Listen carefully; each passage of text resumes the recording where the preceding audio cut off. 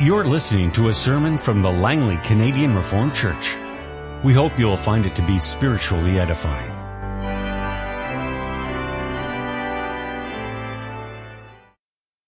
Let's now open our Bibles to the scripture reading, Jeremiah 38, 1-13.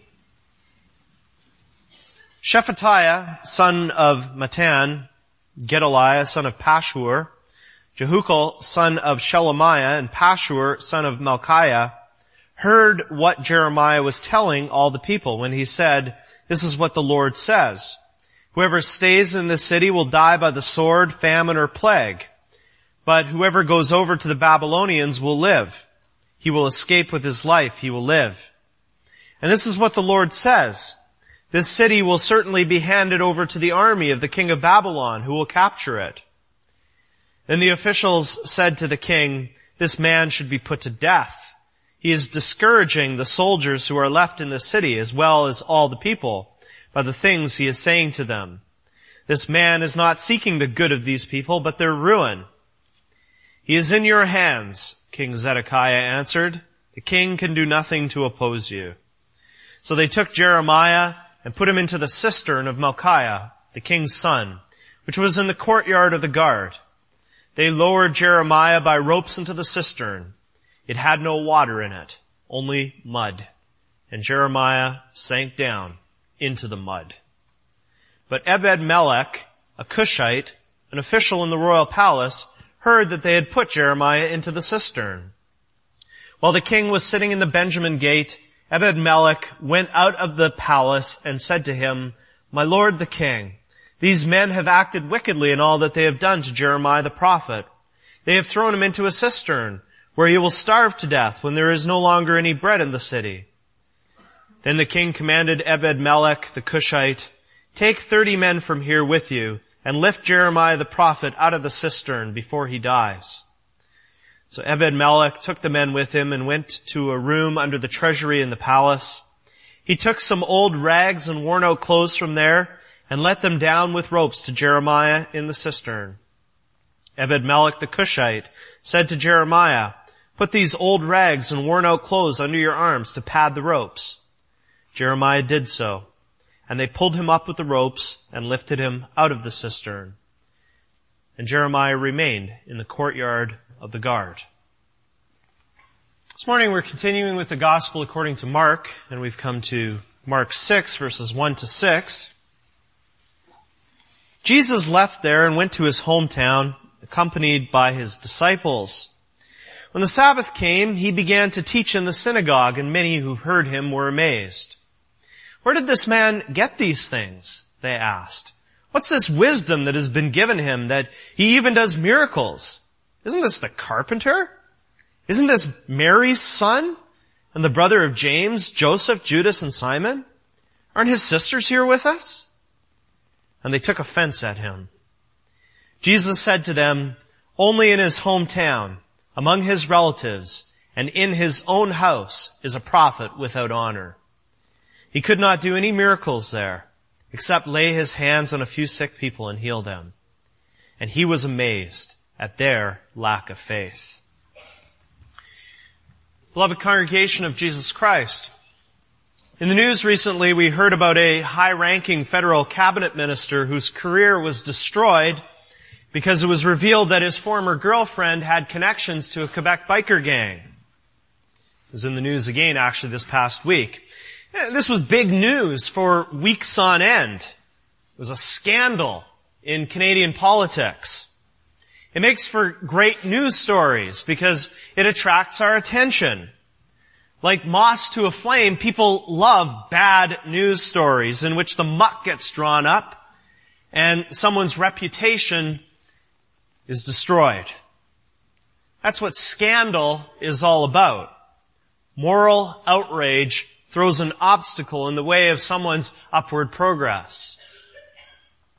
Our English word scandal comes from Greek, and it's found throughout the New Testament. Many times it's used in connection with the gospel. The gospel is scandalous. People take offense at what the gospel says about them and about their sin.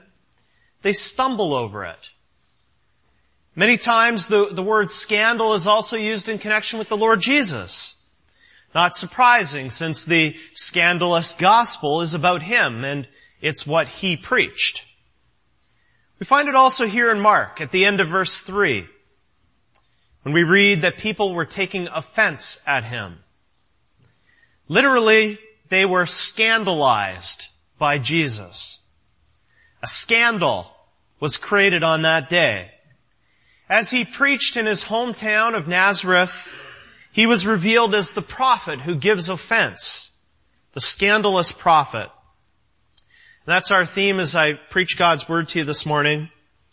We'll consider him in connection with the people of his hometown, people of Nazareth, and we'll see their amazement at his nerve and his amazement at their unbelief. Well, the healing of the young girl that concludes chapter 5, the daughter of Jairus, that took place in Capernaum, a town along the shores of the Sea of Galilee. Now Jesus leaves there and he heads southwest towards his hometown of Nazareth. Of course, he was born in Bethlehem, but Nazareth was the place where he grew up and where he spent all of his youth and his early adult life. And as he goes, his disciples follow him, the 12. And they will witness firsthand the most far-reaching hostility that Christ has encountered from the Jewish people in his ministry so far. And this will mentally prepare them for what they will encounter as Christ sends them out to preach later on in chapter 6. Well, the Sabbath comes and the Lord Jesus gathers for worship with God's people at the synagogue, much as we would gather for worship together on a Sunday morning. And as he's done on previous occasions, he stands up to teach. He ascended the synagogue pulpit. There was a pulpit in the synagogue, just like we have a pulpit in our church building. And he taught God's word. There are a couple of important things to see here. First of all, we find Christ working as a prophet here. That doesn't mean that he was like some kind of fortune teller predicting the future. Rather, a prophet simply taught God's word with authority. In the Old Testament, sometimes that involved saying something about the future, but not always. In fact, much of the time it simply meant being a teacher of God's will. A teacher who could say, "Thus says the Lord." The Lord Jesus was the fulfillment of all prophets that went before him. He fully revealed in his word, his words, his works, and his person, God's plan for our salvation. And today, we need to continue to sit at the feet of Jesus, our chief prophet and teacher, and have him teach us through his word. And second, though the cross seems to be a long ways off here in Mark 6, every time the Lord Jesus preached in a synagogue, he would be reminded of his date with death.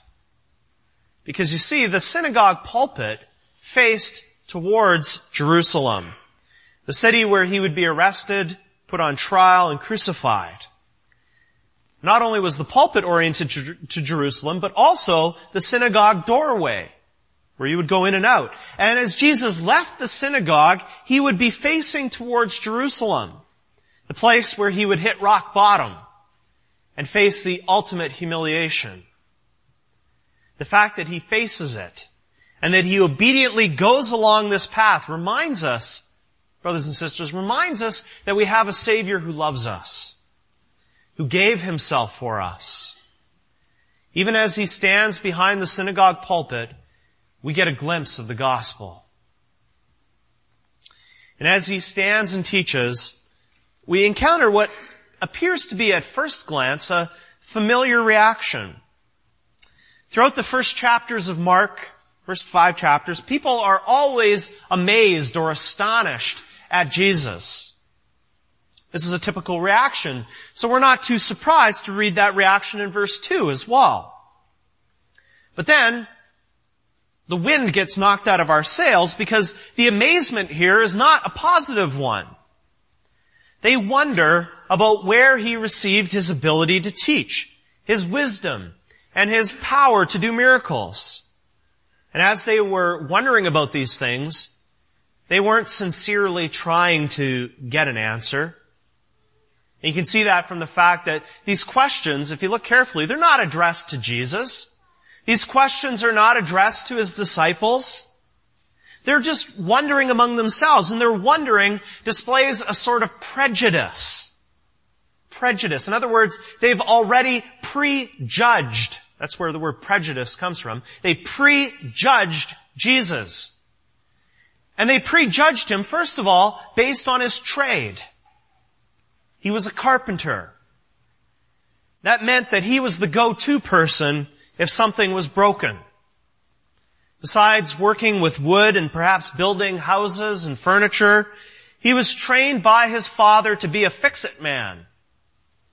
He was a practical person, hands-on. Not the sort of fellow who goes to university and who sits on a chair with a book open all day.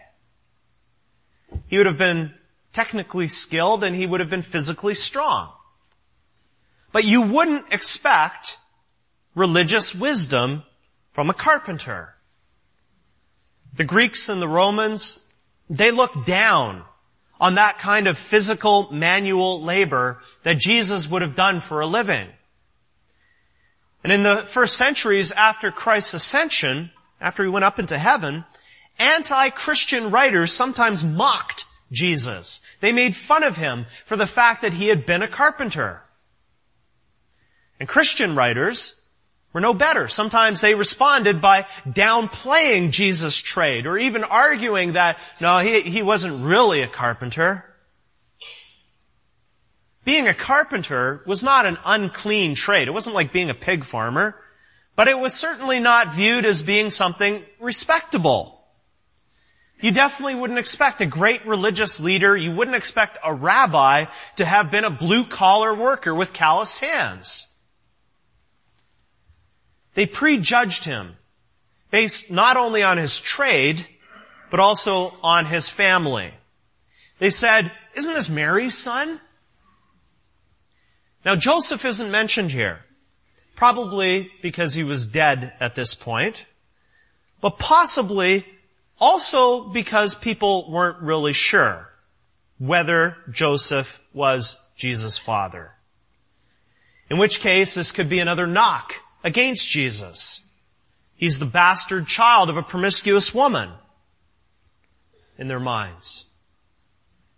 At any rate, everyone knew Jesus' brothers, James, Joseph, Judas, and Simon.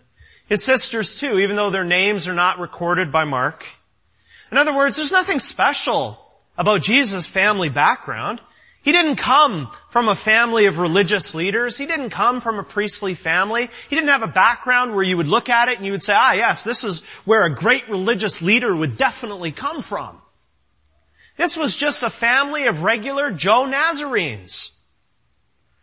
So, who does Jesus think He is to go up on the pulpit and tell us about God and His kingdom? What gives a carpenter the right to preach to us? We all know His family and what sort of people they are. They're just regular people like the rest of us. Nothing special about them. So what is Jesus thinking by coming to us and trying to act like He's Mr. Big Shot now? Their amazement is at His nerve to break out of His social bracket, to break out of His family bracket, and come to them in an unexpected way as a prophet, authoritatively bringing God's word, saying, "Thus says the Lord."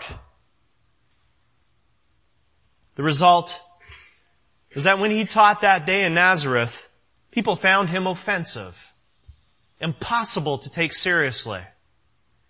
There was a familiarity with Him that bred disgust and an inability to hear what He had to say.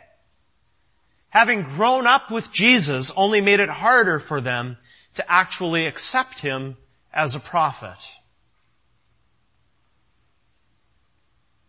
God's word pricks us here too. Many of us have grown up in Christian homes, gone to a Christian school. When we were younger, We sat on our Father's lap as He read us Bible stories. Many of those Bible stories were about the Lord Jesus. The stories are familiar to us. Jesus is very well known. And as we listen to the preaching of God's Word, we may find ourselves thinking things like, well, I've heard all this before. I already know Him from the Bible stories I heard when I was a kid. Tell me something I don't know. Like the Nazarenes, we too may have a familiarity with Jesus that breeds an inability to hear what He still has to say to us today. Let's call it what it is. Speak plainly. We may develop a veiled contempt for God's Word and for the Christ who's revealed there. Loved ones, the Bible exposes this contempt for what it really is. It's sin. To take offense at Jesus and His preaching, or the preaching of Him, because it's already familiar to us, to stumble over what we think is already well known to us, that's sin. To have lost our sense of awe at the gospel and our Savior, that's iniquity. And when you see it in yourself, call it what it is. Name it. Confess it. And repent of it. Ask God's forgiveness for your contempt. And your Father promises to forgive you because His Son obediently had His eyes set on Golgotha, on Calvary. Because Jesus Christ did not treat God's Word, the old story. He didn't treat it with contempt, but He loved it. And He cherished it. And He taught it and preached it. And most of all, He fulfilled it. He's your Savior. And we need His salvation here too. Embracing Christ, fixing our eyes on Him, means that we'll grow as devoted listeners to our chief prophet and teacher. And we'll say things like, well, I know where He got these things. Jesus is the Messiah sent by God. He is God incarnate, God in the flesh. This wisdom that's been given Him, that wisdom comes from on high. It's the wisdom that I need. Jesus Christ is my wisdom. And this power to do miracles that I read about here in Mark 6 and elsewhere, well, that too, that has come from on high. I see a picture there of the redemption that He came to bring me and all of God's people. Yes, He is Mary's Son. Yes, He was born of a woman, humbling Himself and taking on our human flesh. Yes, He's a true man and a brother not only of James, Joseph, Judas, and Simon, but my brother, my elder brother. He's a real human being, and He shares genetic material with His sisters. I take no offense at Him, but I rejoice that He's my Savior. I'm thankful that He did all this for me and for others. He's my prophet, my teacher, and I want to always listen to Him and learn from Him, to sit at His feet. Brothers and sisters, that would be a response of faith and belief to what we read here. But that's not the response that Jesus found in Nazareth. He turned to them and quoted a well-known saying that was often applied to philosophers in the Greek and Roman world. Only in his hometown, among his relatives, and in his own house is a prophet without honor. Here the Lord Jesus comes right out and says that He is indeed a prophet. We read from Jeremiah, and in our reading, Jeremiah the prophet received a prophet's treatment. He proclaimed the truth about what would happen to the city of Jerusalem, that it would be overthrown. Rather than listening to Jeremiah and thinking about the way in which this disaster might be averted, the king and his officials, they threw Jeremiah into prison. and then made matters even worse for him by throwing him into a cistern, which was a big hole in the ground for holding water. And as you noted, there was no water in there was only mud. And as they let him down, he sunk down into the mud. This was typical of the way that the people of Israel and the people of Judah treated their prophets. And note that when he was pulled up out of that cistern, it wasn't by an Israelite, it was by a Cushite. It was by a Gentile. A Gentile showed concern, more concern for one of God's prophets. The more familiar the people of Israel were with their prophets, the more they heard from those prophets, the worse they treated them. The more they ignored them, the deeper they were sinking. The Lord Jesus fell right in line with the true prophets of old. His message and his person were offensive. He was not regarded as being worthy of any honor or respect in Nazareth. His family is mentioned here in this passage too. His brothers, his mother, his sisters. And we know from Mark 3 that his family didn't have the highest regard for him either. In fact, back in Mark 3, they thought he was crazy. They thought he was out of his mind. All around him, people are beginning to question his ministry. They're okay with him healing people. Yeah, we need more of that. That's what we really need. But as soon as he would begin teaching, as soon as he would open the Bible and expose what the Bible says, which was the focus of his ministry, then there was offense and scandal. It was the message of the gospel that continued to be offensive after he ascended into heaven and the apostles went out to the ends of the earth. And it was offensive because of the cross. And we're going to consider that in more detail this afternoon. Let me just say for now that if Jesus Christ had not hung on a cross, he could have retained a little bit of respectability among Jews and Gentiles alike. There's a reason why Paul says in 1 Corinthians 1:23 that we preach Christ crucified, a stumbling block to Jews and foolishness to Gentiles. But to those whom God has called, both Jews and Gentiles, Christ, the power of God and the wisdom of God. It says that Christ crucified is a stumbling block to Jews. Literally, it says that Christ crucified is a scandal to Jews. It's the same word as in Mark 6 verse 3. They find Christ crucified to be offensive and scandalous. They were okay with a Messiah who was a virtual emergency room. But a Messiah who was crucified was too much. His preaching about the kingdom of God, which would have foreshadowed his crucifixion, which would have contained the gospel message, was too much. Someone once said that in America, God is not worshipped, but used. It's true of Canada too, I think. With an eye to our text, we could adapt that. Christ is not listened to on his own terms, but used. And instead of an emergency room, today he's transformed into a life coach with principles for positive living. He's made over into someone who just wants to give you your best life now or help you become a better you. Loved ones, I plead with you, don't fall for that.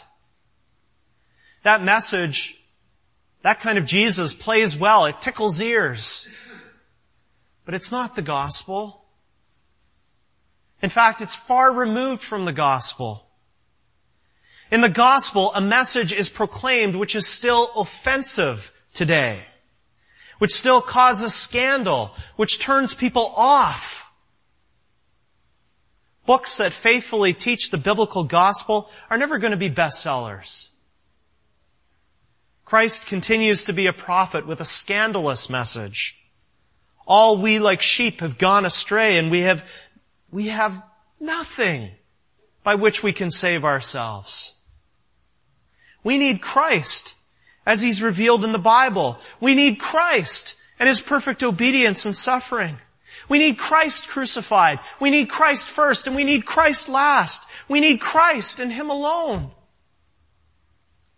Recognizing this most central of all our needs, constantly looking to Him in faith, will give the honor to the prophet that he deserves. Believing the scandalous gospel message as often as we hear it, we'll want to make much of Him and glorify Him with everything in us and everything about us.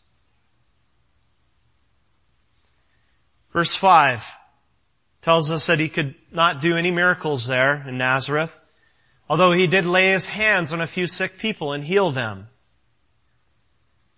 Well, why couldn't He do any miracles there? What prevented Him? We have to keep going back to the central purpose of His 3 years of ministry on earth. In Mark 1:38, He told us what that central purpose was. He said that He had come to preach. Preaching was the main focus of His ministry. And the healings, the exorcisms, casting out of demons, the miracles, they were designed to support that. They were pictures of what Christ had really come to do, namely to bring restoration and reconciliation between God and sinful humanity. If His preaching and teaching were not well received and people's ears were shut up to it, what's the point of doing miracles in that place? There were exceptions, as we noted. And the exceptions were a show of His gracious compassion. Despite the response He met, He still showed mercy for the helpless. Here again, as we noted last week too, we see the compassionate side of our Savior. By rights, He could have done nothing. He could have just walked away. But yet, He did have mercy on some. And thereby He demonstrated His grace. Our passage concludes with the Lord Jesus being amazed at the unbelief in Nazareth. Up to this point in Mark's Gospel, everyone has been amazed at Jesus. Some positively, some negatively, as we just seen. But here the tables are turned, and it's our Savior who is amazed. Amazed because of a lack of faith. And why would He be amazed at that? Well, consider the synagogue library. In those days, people didn't have personal copies of the Bible or of its individual books unless they were very wealthy. For most people, they would have parts of the Bible memorized, and they would go to the synagogue where there would be biblical scrolls in the library. And the synagogue library consisted of the books of the Old Testament. The people in Nazareth, through that synagogue library and through what they had memorized from it, had access to the riches of the promises made by God to His people in ages past. Promises made to Abraham, Isaac, Jacob, David, and others. Every Sabbath, they could hear the Bible being read at the synagogue. They would have heard that God promised to crush the head of the serpent through the seed of the woman. But yet, when the fulfillment of all those promises contained in the Old Testament, when the fulfillment is there in their midst, when He's standing on their pulpit, before their very eyes, He's met with unbelief. And they're being scandalized by Him. It is amazing. Now the question this verse puts to us is this: would the Lord Jesus be amazed for the same reason at our church? We don't have to go to the church library to find a copy of the Bible. Our homes have numerous copies. We have multiple translations that we can use. Many of us have study Bibles with helpful notes. You can go on the internet and you can find a variety of online Bible websites. In less than 10 seconds, you could look up every instance of a given word or phrase in the Bible. Many of us have a small collection of commentaries to help us understand the difficult passages. We are so much more richly blessed than the synagogue goers in Nazareth. But what happens with all these riches? Do we use these riches so that our faith grows? So that also the fruit of our faith is receiving attention? Or would the Lord Jesus come to us and stand in amazement that though we are so rich, yet we are so poor? Here you can think of the question the Lord asked in Luke 18, verse 8. When the Son of Man comes, will he find faith on the earth?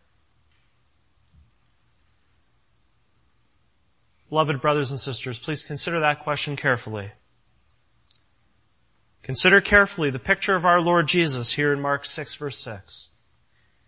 It is a matter of eternal life and death. There is nothing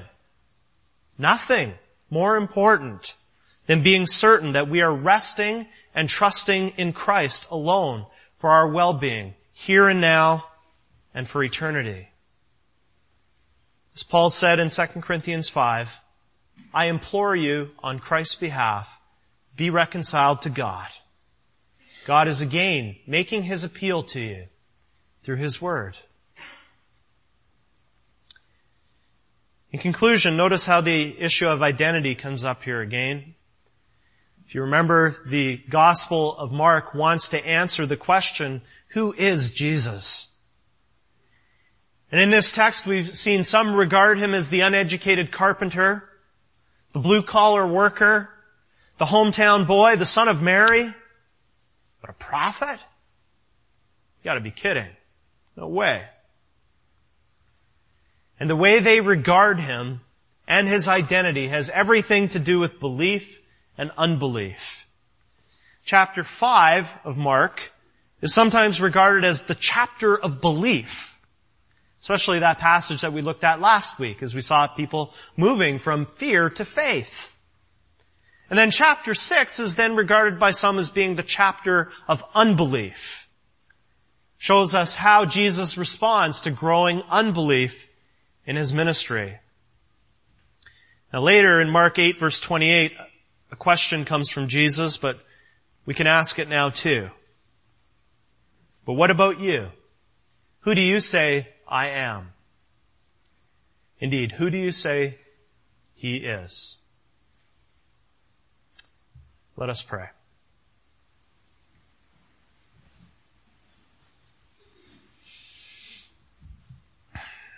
Father in heaven, your word has again brought us good news, and for this we are thankful. We adore you for the perfect obedience and the suffering of Christ our Savior. We confess him to be the Christ, our only Savior, our chief prophet and teacher. Father, please help us with your Spirit to be constantly looking to him alone for our well-being. Help us to fix our eyes on him and his work as the basis for our reconciliation with you. Lord God, we pray that none of us would have an evil heart of unbelief, but that we would all be joined in the same faith, never taking offense at our Savior, never being scandalized by him or by the gospel. We pray in his name. Amen. This has been a sermon from the Langley Canadian Reformed Church. For more information, please visit us on the web at www.langleycanrc.org.